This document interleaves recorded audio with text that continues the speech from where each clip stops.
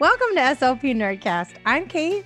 And I'm Amy, and we appreciate you tuning in. In our podcast, we review and provide commentary on resources, literature, and we discuss issues related to the field of speech-language pathology. And you laugh a lot. You can use this podcast for ASHA professional development. For more information about us and CEUs, go to our website, www.slpnerdcast.com. SLP Nerdcast is brought to you by listeners like you. Even small contributions keep our CEU prices low and our program ad-free. You can contribute on our website by clicking Support Our Work. You can also go to our website to find permanent products, notes, and other handouts. Some items are free, others are not, but everything is affordable. Visit our website to submit a call for papers to come on the show and present with us. Contact us anytime on Facebook, Instagram, or at info@slpnerdcast.com. We love hearing from our listeners, and we can't wait to learn what you have to teach us. Just a quick disclaimer. The contents of this episode are not meant to replace clinical advice. SLP Nerdcast, its hosts and guests do not represent or endorse specific products or procedures mentioned during our episodes unless otherwise stated. We are not PhDs, but we do research our material. We do our best to provide a thorough review and a fair representation of each topic that we tackle. That being said, it's always likely that there is an article that we've missed or another perspective that we haven't shared. If you have something to add to the conversation, please email us. We'd love to hear from you. We are obviously excited for today because we couldn't get through the intro without laughing. So we are very, very excited to welcome back Dr. Trina Spencer and Dr. Doug Peterson. Welcome, Trina and Doug. Thank you. It's exciting to be here again. Exciting to have you back. Trina and Doug, you guys are here to discuss dynamic assessment related to language and literacy. And we were lucky enough to have you guys join us once before. And listeners, if you haven't checked out our previous episode on dynamic assessment, please do. Doug and Trina, for our listeners who haven't listened to our previous episode, can you tell us a little bit about yourselves? Yeah, sure. So I'm a professor at Brigham Young University. And let's see, what else do you want to know about that? I work in the Department of Communication Disorders. I'm a speech-language pathologist. I worked in the schools for several years before I went and got my PhD. And it was real-world issues that drove me to pursue a career in research and teaching. And yeah, do you want more, Amy? Is that enough? I mean, I think it helps set the stage. You're a guy who's actually worked in real life. You've worked in schools. In terms of your research, what are the areas that you have been the most interested in and focused on? Yeah, so Trina and I both have very similar interests, but I have definitely gone down this path of assessment lately. I mean, I've always been interested in assessment, and she is too. Not to say that Trina isn't into assessment as much as I am, but I'm just saying, like, it is a major focus of my life right now. It's okay. Yeah. Intervention is way more fun, Doug. We're gonna have to battle it out. I do love doing intervention research too. This is true. I think here's what it is. When I was working in Washington, someone was presenting about a test. And they were talking about measuring comprehension, which is language, right? Language comprehension. And they were talking about doing it in a way that, in my estimation, was totally not valid. And it drove me crazy. And it made me feel like we have got to do a better job. And I think that thread of assessment has been woven throughout my whole career as an SLP, as a researcher. It's been festering, and that's why I'm super excited about talking about assessment today too, because I'm going to explode about it. I just got things I need to say. Well, we're so excited to give you a platform to say them. This is going to be great. Some of our best motivations for learning come from a place of like an angry place. I feel like yes, when you have a bee in your bonnet, you need to get it out. Is how I feel about it. Trina, how about you? Tell us about yourself. All right. Well, right now I'm an associate professor at University of South Florida. I am part of a research center called Right Path Research and Innovation Center, and our mission is to reduce disparities among vulnerable populations. And that kind of means do whatever it takes to get kids performing well in school and socially. I'm also affiliate faculty in communication sciences at our university. So I do a little bit of work with SLPs, educators, psychologists, whatever. And my clinical background is also pretty diverse. I was a school psychologist in New York City, and I also am a board certified behavior analyst, and I've done my fair share of being a preschool teacher, special ed teacher, all of those kinds of things. And I also had a similar impetus to get to a PhD program because I was in the schools as a school psychologist, and they do a lot of testing, but none of it really made sense to me. I was like, I am so tired of these IQ tests. I'm so tired of these achievement tests because they don't actually give us what we really want and need. And I was kind of frustrated by that. And it was interesting because at one point I realized that we needed to know how children learn, not what they had already learned. And that key right there was like, well, I've got to do something about this because there's thousands and thousands of teachers and school psychologists in the schools, and now SLPs, of course, who need better tools to get the job done right. And so, I did my PhD at the same place as Doug. I know you can feel bad for me later, but what came out of it was a pretty good complementary partnership. Like we both knew something about assessment, and we both know something about intervention, and these things are, inexplicably linked. They need to be linked. And so doing them together in our kind of collaboration works out really well for us. And hopefully for the people who use our tools. A pretty good collaboration. That's how you're going to characterize our relationship. Yeah, it's just so right. I love it. I mean, that's really what we all hope for. Yeah, just pretty okay. good. That's pretty good. Amy, you're a pretty good co-host. Pretty good. Thanks, buddy. Right back at you. You're pretty good. Solid medium. Okay, well, before we get too entirely sidetracked with laughter, which is a risk, let's just be honest, it's a risk. I am going to go through our learning objectives and disclosures quick, so that we can get into the good stuff. Learning objective number 1, explain how dynamic assessment differentiates between language disability and language difference. Learning objective number 2, describe different applications of dynamic assessment that identify a disorder. Learning objective number 3, explain how dynamic assessment can inform intervention. Financial and non-financial disclosures. Dr. Peterson and Dr. Spencer's financial relationships. They are co-authors of the Story Champs curriculum and Pearl Dynamic Assessment. They receive royalties from the sale of those items. Dr. Spencer and Dr. Peterson have no financial relationships to disclose, no non-financial relationships to disclose. Kate Grambois, that's me. I am the owner and founder of Grambois Therapy and Consulting and co-founder of SLP Nerdcast. My non-financial disclosures, I'm a member of ASHA, SIG-12, and I serve on the AAC Advisory Group for Massachusetts Advocates for Children. I'm also a member of the Berkshire Association for Behavior Analysis and Therapy, MassABA, the Association for Behavior Analysis International, and the corresponding Speech Pathology and Applied Behavior Analysis Special Interest Group. Amy, that's me. I'm an employee of a public school system and co-founder of SLP Nerdcast. And as far as my non-financial disclosures, I am also a member of ASHA SIG-12, and I also serve on the AAC Advisory Group for Massachusetts Advocates for Children. All right, Trina and Doug, take it away. Tell us all the things. So we're going to talk about validity. Yes, you need to talk about validity first. Can I talk about Star Trek just a little bit? Star Trek? For 30 seconds, go. Okay, 30 seconds. Just bear with me. I know this is weird, right? And I'm okay with that as long as you are. But so I show my students the opening scene from Star Trek II, The Wrath of Khan. Did we talk about this last time? We did not, but now no, but I'm I'm very really curious. I really think that we should. This is maybe the best intro we've ever had because I have no idea where it's going. Oh, well, it's going somewhere. So Trina wouldn't let me talk about it last time. That's right. I was constrained. So this is an epic movie. I don't get any money for saying this, okay? But look, this is Star Trek II, The Wrath of Khan, 1982.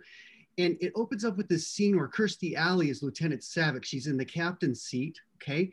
And they have to go into the neutral zone to rescue a ship that's lost life support. And there's like 360 people on this ship. She knows she has to go somewhere illegal to go rescue the ship. And so she does it as this new captain, goes in with the Enterprise to rescue the ship. They get into the neutral zone. Immediately the ship disappears and 3 Klingon warships, these are the bad guys, they show up and they just start attacking the Enterprise. Things are blowing up all over the bridge. Spock is dying in the corner. Like everybody is, it's legit, right? Here I am, I'm like 10 years old. I'm in the movie theater, I'm freaking out. Like everybody in this movie is dying in the opening scene. And then all of a sudden you hear somebody over the loudspeaker, Captain Kirk, of course, he says lights, and all the lights come on, and then everybody comes back to life. And you realize it was just a test. The whole thing was just a test. It was a simulation. And I love to highlight the expense and the effort that these people went through to make this test for Lieutenant Saavik, right? Because what they wanted to do was they wanted to test her reaction in a no-win scenario. Like, what is she really going to do in a situation where there's nothing you can do but essentially face death? And I mean, they have explosions going off on the bridge in this simulation. It's as real as can get. And I think, okay, why did they do that? Why not just do a paper pencil, you know, multiple choice, true, false? Oh, Lieutenant Saavik, in this particular scenario, what would you do? Right? That has, this whole scenario though has everything to do with validity, right? What they wanted to do was measure her response to that sort of situation. And the best way to do it was to put her in that situation as much as they could, so they could get a valid interpretation of her response. And that's what validity really is. Validity is truly measuring what you want to measure. And the people who created this test, called the Kobayashi-Maru test, they thought, we can't really measure Lieutenant Saavik's ability to respond in a no-win scenario based on her responses to a piece of paper and a pencil. So I kind of like to highlight that, like, this is what validity is. You're really legitimately measuring what you want to measure, and your interpretation of those results are interpretable, or there's something that makes sense to you and you know what to do with those results. Okay, so that's a really weird way to talk about what validity is, I think, right? But if you can immediately talk about and connect that to language, right? Like, if you are interested in measuring how someone communicates using language in a functional way in the real world, how weird would it be for you to sit across a desk from them and ask them to just point to pictures, right? Like, we're talking about a potential mismatch here, right? In what you want to measure and the way you're doing it. So I'm not saying that every test has to be totally ingrained in the real world, but I'm just saying what you're interested in measuring needs to align with the test. And okay, I want to add, right? Is this a good time, Doug? Yeah, please do. Okay, so I want to add, when we're talking about maybe like educational assessments or speech language pathology assessments, oftentimes what we're really after, the true construct, is how someone learns language, right? But we're trying to measure that construct by actually measuring how much language do they know. And what we've got is a construct mismatch, like Doug said, right? So and these are different. Learning language and knowing language are different constructs. And that's why we need a more valid approach to measuring the construct we're actually interested in. Yeah, right. Isn't it true that a language disorder is a learning disability? Right? Like, we just don't characterize it that way, but that's what it is. It's difficulty learning language. And so then when you go to say, I want to measure if someone has a language disorder, what you're really saying is, I want to measure if someone has a language learning disability. And so then you don't measure that just by seeing what language they currently know. That's not measuring that construct of learning. You want to actually get into the learning process. Mm-hmm. The irony of this is oftentimes we refer to like norm, reference, standardized tests as the gold standards. Unfortunately, they are not the gold standards. They are simply proxies of the actual construct we're interested in, which is learning language. And we have to make assumptions about a child's history before they take that test. And when the assumption is that they had really good verbal community, and they had role models or verbal models, right? And so that everybody who takes that test has the same history and exposure and experience to a verbal community. But like, that's a crazy assumption. We know that's not true, but that type of assumption is embedded in the use of norm reference standardized tests. That was said so succinctly, and I fully support your Star Trek example, just for the record. I think that painted a great picture and set the stage. Continue. You should see it with James Horner's soundtrack and all the visuals. Oh, it's so much better than my little story. But yeah. You can YouTube it. I'm sure I can find a way. That scene if you want. Okay, well, so Doug, when would an SLP want to use a dynamic assessment, and for what purposes would they use it?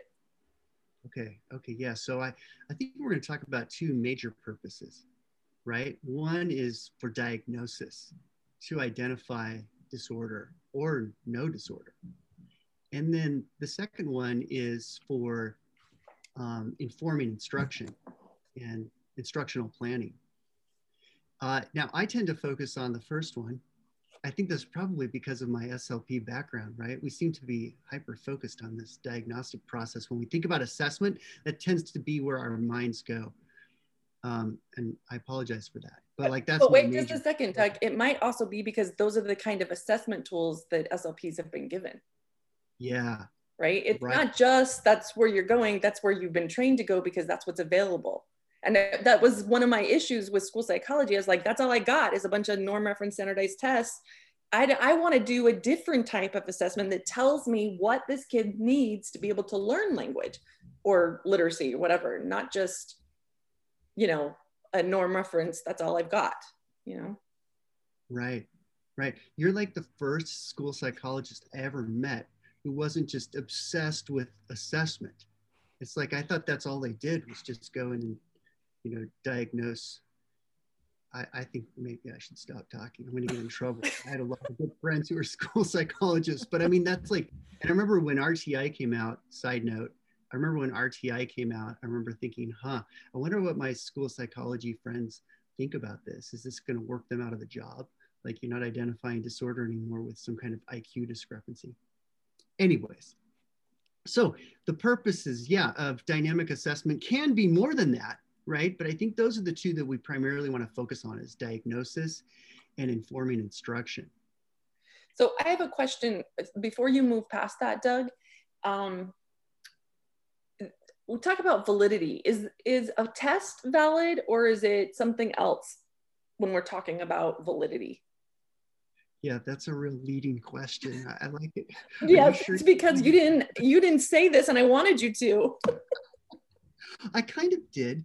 It is the interpretation of the results that have to do with validity.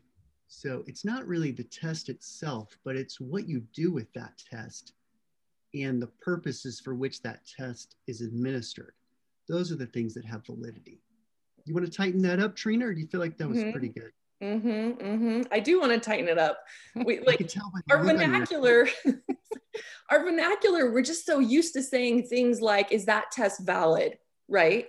Well, what we should be saying is this decision valid using that test, right? So it's more about decision validity. And that's why we need to understand that there are different purposes of assessment in general, because it's those purposes that tell us what kind of decision needs to be made. So for example, I would not use a norm reference standardized test that was designed to identify normal and not normal to be able to inform instruction or intervention, because that's not the tool's purpose, right? So we would say that decision would be invalid using a norm reference standardized test. And, on the flip side, I wouldn't be using a classroom, spelling test to identify a spelling disorder, right? That decision would be invalid using that particular assessment tool. So it's really about purposes, decisions, and making sure that the tool is intended to do that decision. And then, I like to think about it as decision validity, not test validity. You know, one of the examples I like to use is the Peabody Picture Vocabulary Test, which has been a very popular test in the speech language pathology world for a long time. And for certain purposes, it can be very valid. Say you wanted to get an inventory of a student's receptive vocabulary of whatever we want to call this, mainstream American English or something. You want to get, you know, an inventory of their ability to understand a particular set of vocabulary words that are in the PPVT. Then that test could have, the results of that test could be interpreted with validity, right? That, oh, okay, this is what the child can understand. But if you want to use it for another purpose, like to identify disorder, notice how it's driven by the purpose. If you want to use that test to identify disorder, then the validity evidence is against you for doing that. And I mean, we don't have time to go into all the psychometrics of the PPVT and why that might be. And we don't have time to do, you know, salmon tests or things like that I like to do. But it's just like, if the extent to which you've been exposed to vocabulary has so much to do with your inventory and not necessarily whether you have a disorder or not in language. But okay, I don't want to take us down too many side paths. I kind of want to do that today, I can tell, but I'm trying to control myself. It's because you're having so much fun. Or like a medium amount of fun. Pretty good. Pretty good. You don't have to answer that. All right. As you were. So when we think about norm reference tests, and you guys are saying they're not sufficient on their own for identifying disorders, can you talk to us about that? Like why can't I just go in and do this one test, do the Peabody and be like, yep, here's a vocabulary problem right here. I see it. What am I missing by doing that? Or am I, is that? No, we know the answer, or we have an answer. It's just, I'm trying to let Doug talk. Well, I've been talking too much. It's just that I want you to say something. Okay, fine. I'll say one thing, but then Doug, I'm going to hand it over to you to talk about our culturally and linguistically diverse kiddos. Okay. So the first layer of the answer is that, again, norm reference tests are not actually measuring whether or not someone has a difficult time learning something, right? So it's still a construct mismatch.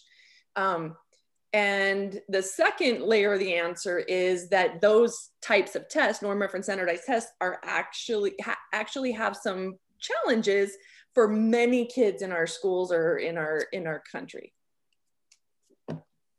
Yeah, I think that we should be careful not to like make some kind of blanket statement like norm reference tests can't identify disorder, because that's not true at all, right? And I think that if you had a super homogeneous population and you knew their background and their history, and you went and administered a norm reference test to students or individuals from that population, you very well could identify a disorder, right? Easily.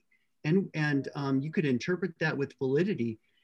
But the United States in particular is not a homogeneous population of individuals in any way, right? We have so much diversity in this country. Man, I mean, I don't want to get in trouble here, but even the way that we norm our norm reference tests, the normative samples don't make a lot of sense to me. We'll say, so what test makers will do is they will go out and administer their test to a lot of people, hopefully a representative sample of individuals across the country.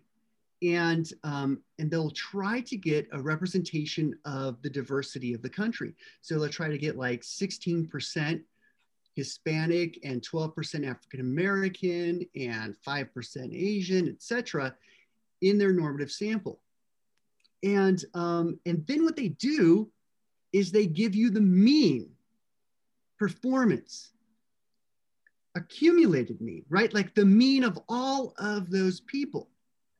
And you get standard deviations around it. From there, you derive your standard scores and your percentile ranks and all of that, right? But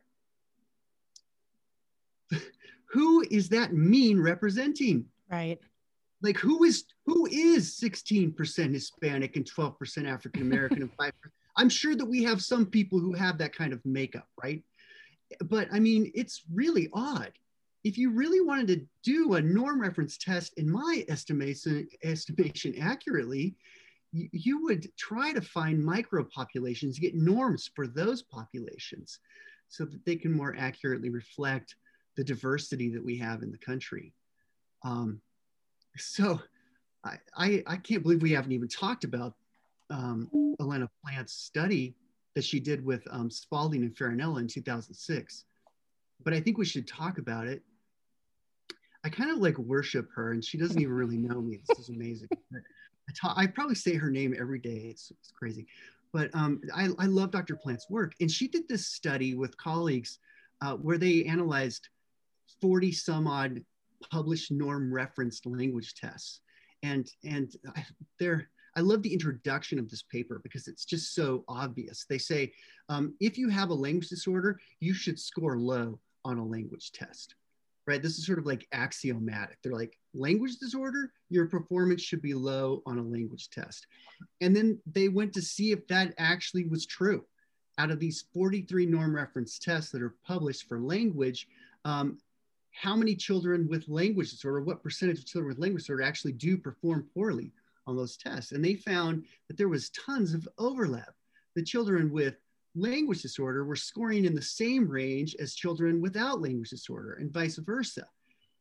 And so what that means is, of course, these tests are not very good at actually doing the one purpose that they have, which is to identify disorder. Like, that is why you norm a test. That's crazy. That makes no sense. Yeah. That is dumb.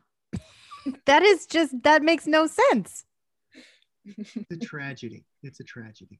And so, and a lot of it has to do with just the way the test is constructed or the diversity of individuals that we have.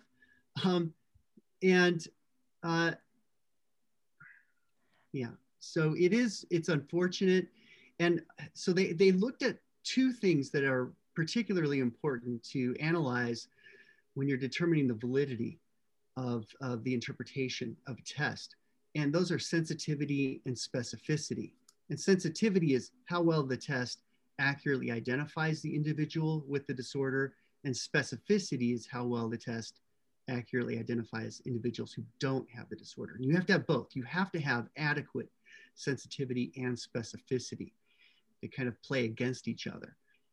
And so they only found 9. Now this study was done in 2006, so it was a while ago, right? But they only found 9 out of those 43 tests that even provided evidence of the one thing they're mostly supposed to do, which is show that they have adequate sensitivity and specificity. And then out of those 9 tests, only 5 of them had 80% sensitivity and specificity or higher. And that's not even looking at individuals who are culturally and linguistically diverse. And just to make sure I'm interpreting this the right way, if a test doesn't have both of those things and it doesn't have highly accurate sensitivity and specificity, we're either going to be over-diagnosing, using air quotes, but like over-diagnosing people with a language disorder that they don't have, or we're going to be missing identification of people who do have a language disorder because it's not picking them up. Exactly. Okay. And to say something else back to you to sort of recap all of this, as my small, very general population brain is sort of absorbing all of this. Norm referenced assessments are not doing the job they're supposed to do, number one. They're the bias in the way that they're norm referenced is a significant problem in identifying individuals who have a language disorder. And yet they are what we are taught to use, and what as a culture within our profession, what we rely on to identify language disorders. So I have to assume that dynamic assessment has a place here, and I feel like it's coming. So I mean, how does I feel like it's like the magical unicorn that's going to like ride in and solve all of the problems. Notice I said unicorn and not knight in shining armor. So tell us about the role of dynamic assessment here, unless you have other knowledge and science that you want to drop on us about norm referenced assessments and all of its baggage. So we can make that transition. And I think it's a good time to make the transition. And I also, with Doug, I was like, we don't want to say that norm reference tests are not useful, right? It's just, those are the tools that have the psychometric qualities that are preferred, right? So they have good reliability, they have good, evidence of validity, to say something, they do have their uses. But especially when we have such a diverse school population or child population, one of the challenges that we have is that children who don't speak English as a first language, or even children who are economically disadvantaged, they tend to have low skills when they enter school, right? And if they don't speak English as a first language, everyone's really hesitant to identify them with a disability, partially because the tools that they have available to them are not well normed with that population, right? With a subset of that population. And another is that they can't actually tell the difference between a disorder or just a difference, right? And so like, just because a child doesn't speak English as their first language does not mean they have a language disorder. And so we've got to be really careful about that. And in fact, they are. And children who are language minority students or, don't speak English as a first language, they tend to be under-identified for language disorders or even reading disorders in kindergarten and first grade. However, that means that their difficulties are going unidentified for so long that by the time they're in third grade, kids who probably really don't have a frank disorder are now so far behind that they qualify for special education, which is then what we get is overrepresentation of language minority students in special education. And in fact, we see that huge increases because we haven't taken care of their problems. So there's a real need to identify these kids earlier, right?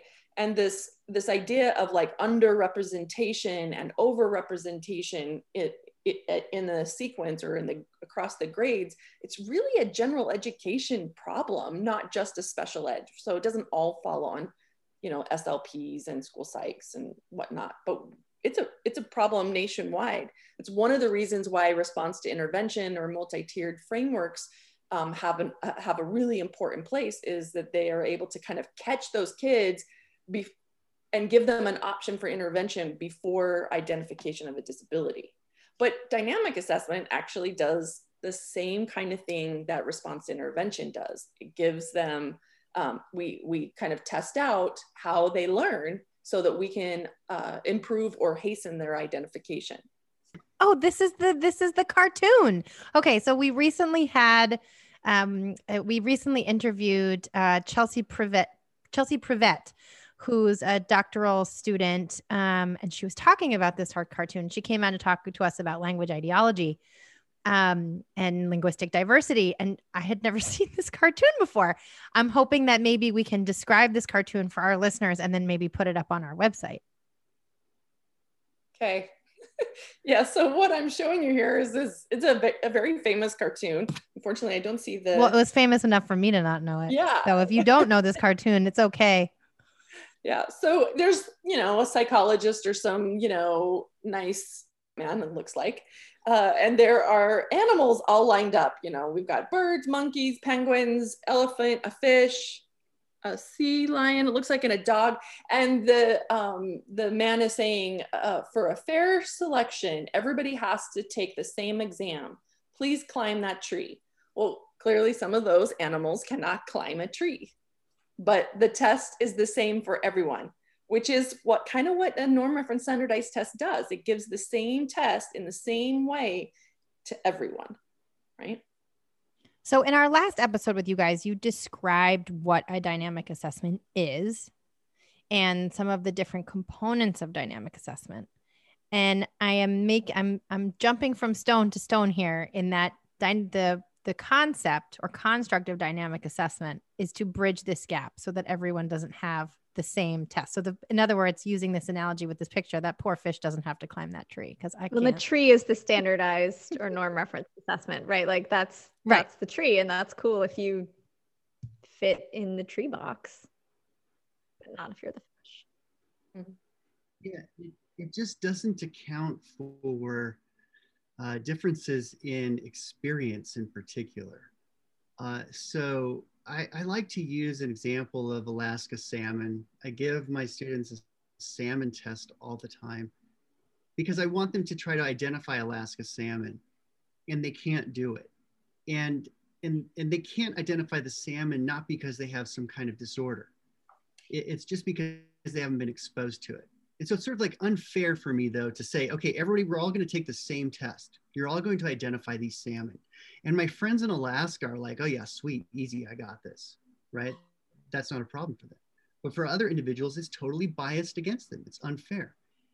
And a lot of times our norm reference standardized assessments have this bias where we're asking children to do things that they can't do, not because they have a disorder, but because they've never been exposed to it, never seen it before, or whatever it might be, right? Some other external factor that's not within them.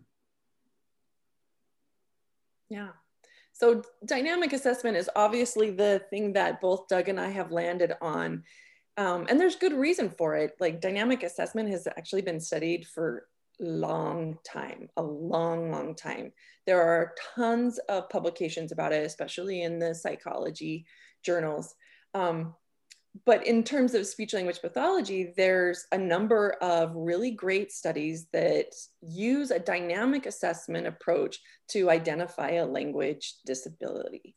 And a dynamic assessment, let me just give you an overarching definition of what I'm talking about.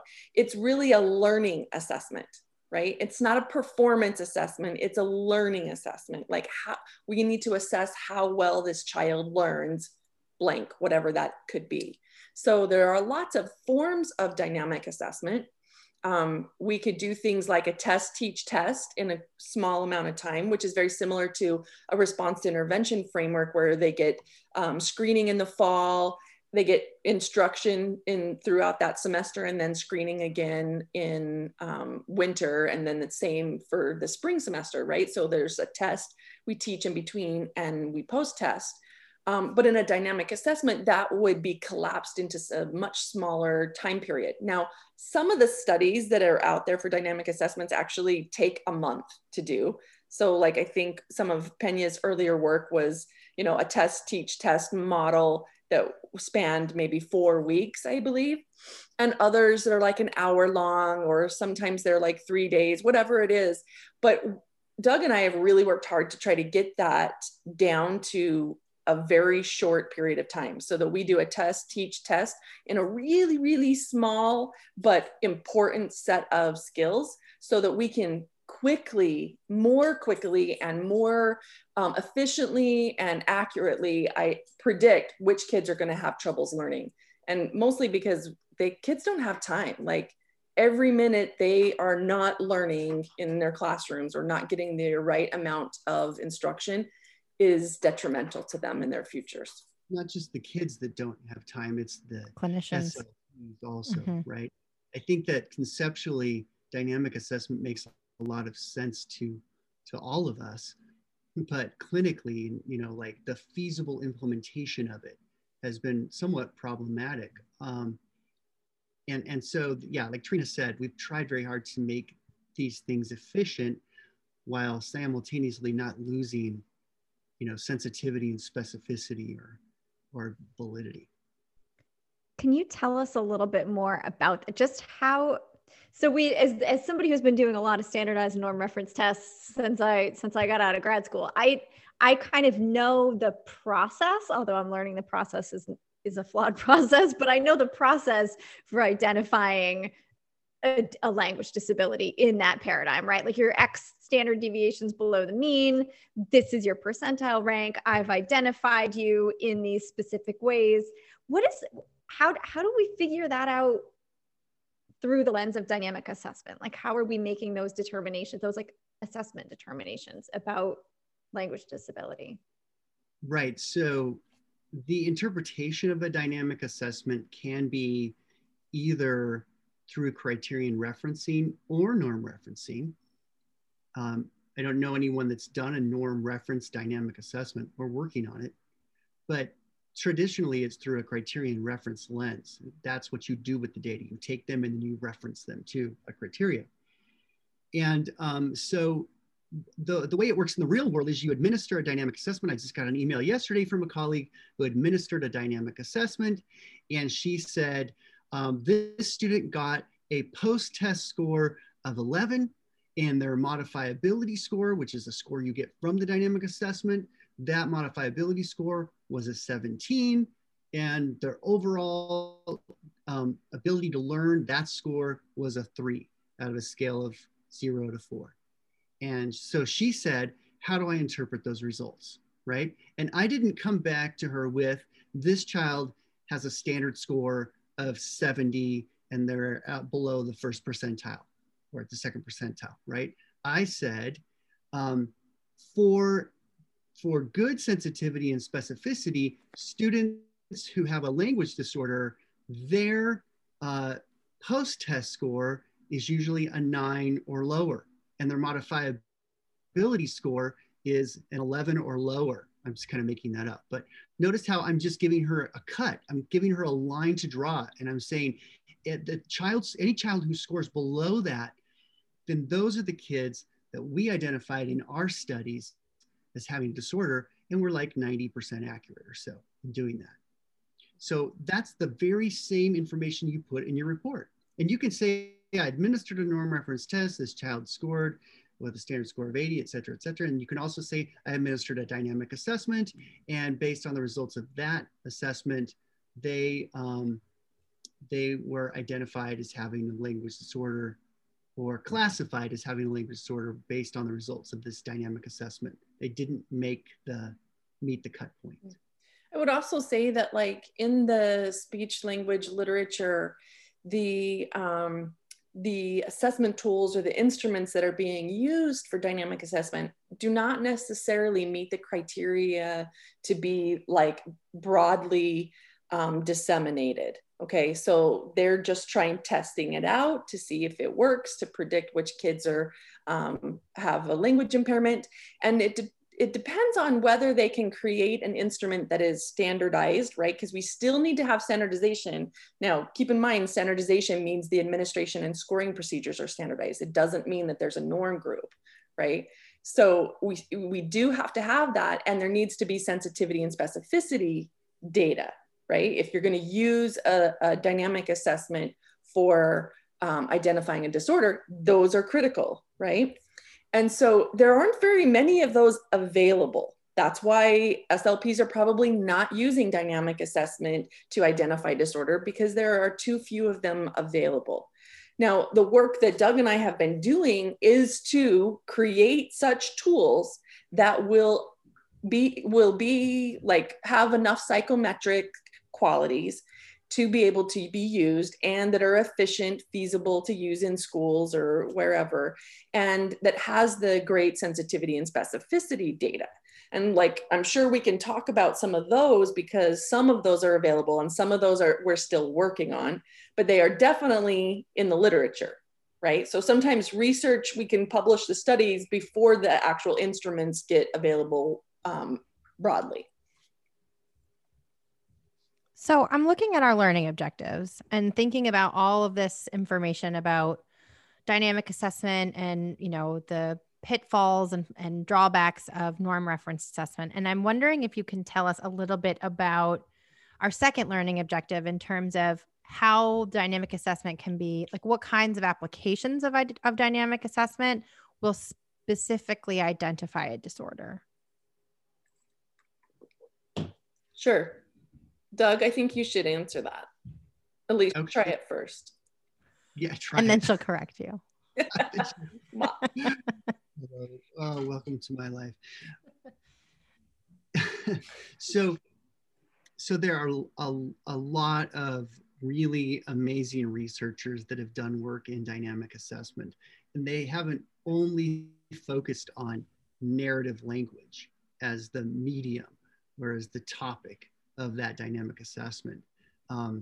Kapanskalo, Restrepo, Thompson, and several others have focused on word learning or vocabulary, like Liz Pena, Litz, those researchers, and they found that they can identify language disorder and separate language difference from language disorder with accuracy by using word learning, measuring someone's ability to learn new words.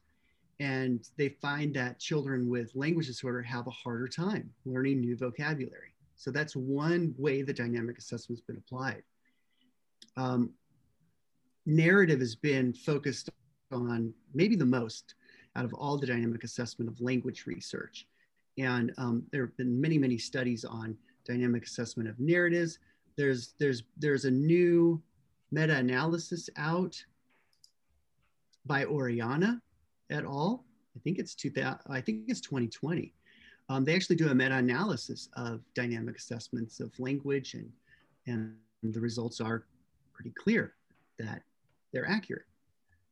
Tracy Ukrainitz and her colleagues did a study on categorization, again, a vocabulary task.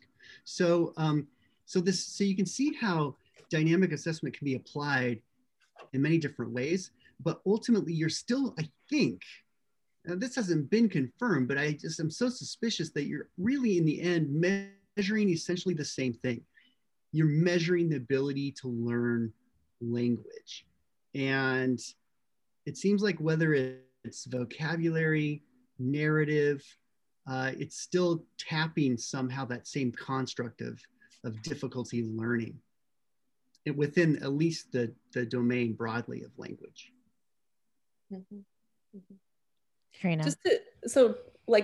The answer to that question is the literature's talked about word learning, narrative, and categorization.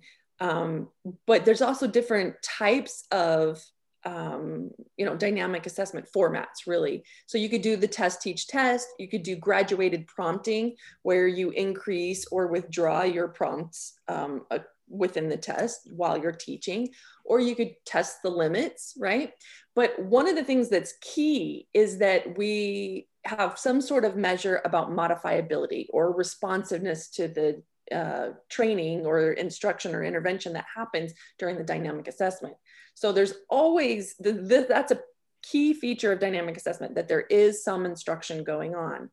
And oftentimes the examiner or the interventionist in the dynamic assessment rates the child on measures related to modifiability, like how many prompts did they need? How quickly did they learn this?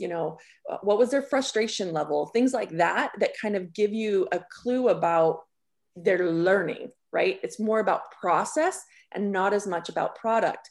And consistently in the literature, when the process is measured, like through something like the modifiability scales or something, that is more accurate than the product, like pre to post test gains even, right? But we also know that if we combine them, sometimes we get superior classification. So if it's a test, teach, test kind of format, and we put the child's gains with their modifiability, we can be even more accurate in the classification, right?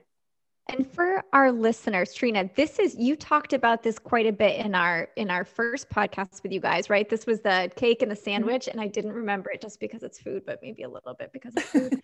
So if anybody is listening and you want to hear kind of Trina give a more detailed explanation kind of what that might look like, listen to the first one and listen for cakes. And in my mind, it's grilled cheese, but it's probably just the same. If it makes you feel any better, I remembered the cake one, but not the sandwich one. What does that tell you? Okay. So, and again, oh, sorry, Doug, go ahead. Oh, no, I was just going to add that you can also measure reading and decoding. And I just can't wait to talk about that. That's all I wanted to say. And I'm just waiting for permission to be able to talk about it. Right. So we should be careful to say that dynamic assessment is not just for language, right? There are other researchers and other content that is amenable to dynamic assessment. Actually, pretty much anything is. But there are researchers that do math, they do phonological awareness, even inference making and decoding, of course. So. But Kate, I interrupted you and I'm sorry. No, it's fine. I'm just, I'm thinking about, how something that we said earlier in the episode about how SLPs may not be familiar with dynamic assessment. I know I definitely wasn't before I met you two glorious folk. And how, in listening to this, dynamic assessment clearly deserves a place at the table. We should be using them and educating ourselves about them. And I want to talk about our last learning objective also in terms of how dynamic assessment can inform intervention. But I also want to ask for our listeners who might not, are listening to this and thinking, okay, I need to incorporate dynamic assessment more in my regular practice, but they don't know exactly what to do or exactly how to modify those norm referenced assessments to use them in a more dynamic way. Or, what do you do? What should people what can they take away from this episode to actually do? Yeah, can I talk about decoding just real fast? So I'm perusing through Facebook, and somebody posts, how do I identify dyslexia at the beginning of kindergarten? And all of these people post these things like, you should do DIBELS, you should do Ames-Webb, you should do Acadians, you should measure phonemic awareness, you should measure letter names, letter sounds. And I'm like, what are you people talking about? How are you going to identify dyslexia at the beginning of kindergarten by measuring someone's phonemic awareness or their letter names or their letter sounds? That is not going to identify dyslexia. What that's going to do is over-identify a million kids who don't, for whatever reason, know their letter sounds or their letter names or don't have adequate phonemic awareness. I just don't. Instead of measuring what they currently know, which is confounded by so many potential factors, why don't you instead measure their ability to learn to decode? And that's one of the things that we've done. So Trina and I have done this study. We followed these 600 kindergarten children from kindergarten all the way to the end of 5th grade. And we predicted at the beginning of kindergarten with a 3-minute dynamic assessment, which just simply asked children to read nonsense words at pretest, which they could not do. And then we taught them very quickly how to read those nonsense words, and then we tested them again. And we measured their modifiability. How hard was it for them to learn to read those words? And we've got like 80% accuracy in predicting future difficulty with decoding. With a 3-minute test. In 3 minutes, that's right. 6 years later, right? So we're going to have these reference kids for years. We will put this reference in our show notes for everyone who's listening, whose brain just exploded like a teeny bit. Yeah. Because that's like a monumental thing in my limited estimation. And I also want to say that we compared, because these kids also got DIBELS. I love DIBELS people, but it is not accurate at identifying at the beginning of kindergarten. They know that, right? It does not accurately identify them. The DIBELS accuracy was less than 50%. Why aren't we all doing this? Why aren't we all doing this from the beginning? This is nuts. It's just crazy. Right. So the implications are profound, right? You can take a kindergartner at the beginning of the school year and predict which ones will have difficulty learning to decode. And then you can go in and do early intervention before the manifestation of a disorder ever emerges and totally prevent it from ever happening. That child will never, ever know in their life that reading was going to be hard for them. So that's one of the ways dynamic assessment can inform intervention. If you do it early enough, it can tell you, hey, which kids need it, and they get it immediately. Now, our dynamic assessment of decoding is available through Language Dynamics Group, and it's paired with our dynamic assessment of narratives, right? So then at the beginning of kindergarten, you can do the 3-minute decoding one and the 7-minute language one and be able to sort kids into the right intervention boxes. So you're going to have maybe 75% of the kids, 60 to 75% of your kids at the beginning of kindergarten are not going to need intervention, or they're not at risk of having a disability. You're going to have another 20% that have decoding only problems, right? Those are likely going to develop dyslexia. Then you're going to have about 10 to 15% of kids who have difficulties in language only. So those are the kids who are going to have comprehension difficulties and or language disorders. And then another 10% that are likely have difficulties in both decoding and language comprehension. So you can sort those kids at the beginning of kindergarten and start intervention immediately in September. Okay, so I see the power of dynamic assessment in terms of, informing intervention, but holy cow, that is nuts. Am I the only one that's having a reaction? But no. Well, I think it's because we've heard it before. People go, no, that's too good to be true. And we just kind of go, all right, if you say so, but here's the paper on it. Here's the data. You can't argue with a number. Yeah. That is amazing. And in addition to that, all of our participants in these studies, they are bilingual, low income children, Native Americans, African Americans, we're talking about a population that is very difficult to identify using traditional tests. So we're intentionally choosing participants that might be hard, right? And we report the data that way so that you can see it's just as reliable and it's just as valid when we're predicting children who are normally not very well placed or identified properly. I'm just so glad that this is being recorded so everyone can hear it. This is just so important. And I feel like, I was educated, a long time ago, and I am assuming and hoping that education and graduate school about assessment is different now, but this is huge. This is really, really important. And tell me more. Okay. Tell us more about how dynamic assessment informs intervention. And then before we do wrap up, I want to hear the answer to my question about what clinicians who are listening to this now, who want to incorporate dynamic assessment into their practice, what can they actually go do? You can choose which one to answer first.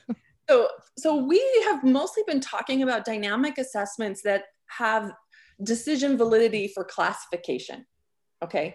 And you have to probably purchase something that a test developer has taken care of, right? They've taken care of the reliability and validity studies. So Doug and I have dynamic assessments that are commercialized that have been through those psychometrics. So been through the psychometric studies that are designed for improving classification. We talk about our kindergarten screener. It's called the Pearl. Now, that is one way to sort kids at the beginning of kindergarten and get them started intervention. Now, there are other mechanisms or other types of dynamic assessment that are not necessarily standardized, and they're more like clinical in nature, right? So for example, you can use a dynamic assessment in an AAC evaluation, where you're really looking at what grid size is appropriate for this particular child. And so you may go, present one and see how the child performs, present a different one, see how the child performs, and so on. And in that type of a dynamic assessment, you're looking for, where is this child's zone of proximal development with AAC use? And by the way, I'm actually talking about a recent article by let me get her name right, Gavarder and colleagues from New Mexico. And there are other AAC dynamic assessment studies that their goal is not to identify disorder, but to be able to identify the child's zone of proximal development for instruction, right? So there's a lot of ways to use dynamic assessment for that way. And if that's the case, then they could do something as simple as using one of our narrative language measures stories, right? Doing an assessment, doing an NLM retell, and then trying to teach them and then do another NLM retell, right? Well, and Trina, if I could just interrupt for a moment, we do provide very detailed procedures in the research on how we've done this dynamic assessment. So someone could pick up our research on identifying decoding problems or identifying language disorder using narratives. You could pick up the research and you could replicate what's in there. And you don't have to buy anything. You can follow step by step how to do it. And so I realize a lot of people don't want that, right? But that's like Monday morning, you want to do dynamic assessment, download one of those articles from the ASHA webpage. Mm-hmm. Just keep in mind though, if you use something like that, it has to be a supplement to other things, right? Or you're using it to inform maybe goals, right? You could identify some really good IEP goals using that method, right? Because whatever that SLP does, if it's not the exact scripted procedures from the instrument that was developed with the classification accuracy and reliability and validity evidence, then, you know, you're kind of using it for clinical purposes, not for diagnostic purposes.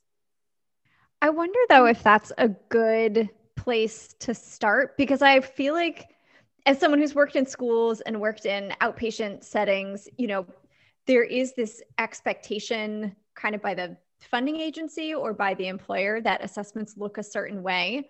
And I wonder if you guys were able to talk a little bit just about how incorporating dynamic assessments is not just going to be something that gives us better information. It's also moving toward a more universal design and access for everybody, right? So it's, you know, in your study where you're looking at people who are dual language learners, if we just do dynamic assessment for everybody, it's more accessible for everybody. Similarly, you know, if you're an AAC user and maybe you have a complex body and you haven't had these same life experiences, dynamic assessment is going to be more universally accessible. I don't know if you guys had thoughts about kind of as us clinicians, kind of boots on the ground in the school, like how we can also shift not just the quality of the information that we're getting, but sort of shift the machine a bit. Yeah, I really think that it's important to emphasize the autonomy that speech language pathologists have. You are the professional in your system, and you understand language and articulation, phonology, etc., more so than anyone else, and you are a licensed professional. And there is no law anywhere that indicates that you have to qualify someone for services based on a norm reference standardized test. And so it's time for you to just step up and say, I'll use a norm reference test, that's fine, but it will only be part of what I do. I'm going to use evidence-based practice, and here's the research. It's unambiguous now. It is clear that dynamic assessment should be used in addition to other assessment approaches to help identify our children who need help. Absolutely. And I think now that most schools are converting to like an RTI or MTSS framework, they're going to understand the need and that construct that you're really after how well they learn, and that information from a dynamic assessment is going to give them so much more than disorder, not disorder. It's going to give them information about what the child can do in class or what kind of supports they're going to need. Like, is this kid going to need a one-on-one assistant, or can he be fine in the mainstream classroom? No, I think that saying it makes sense is redundant. That's powerful is what it is. And I am really hoping that, you know, everybody who has listened to this takes these clinically actionable steps and puts them into practice to improve our way of evaluating and our way of looking at these, you know, in improving the culture of our assessment skills as a whole. I think that's critically important. I know we mentioned 1,000 resources and references. All of the literature that we mentioned will be listed in the show notes. So anyone listening can go dig themselves into a little nerd hole and do some additional reading.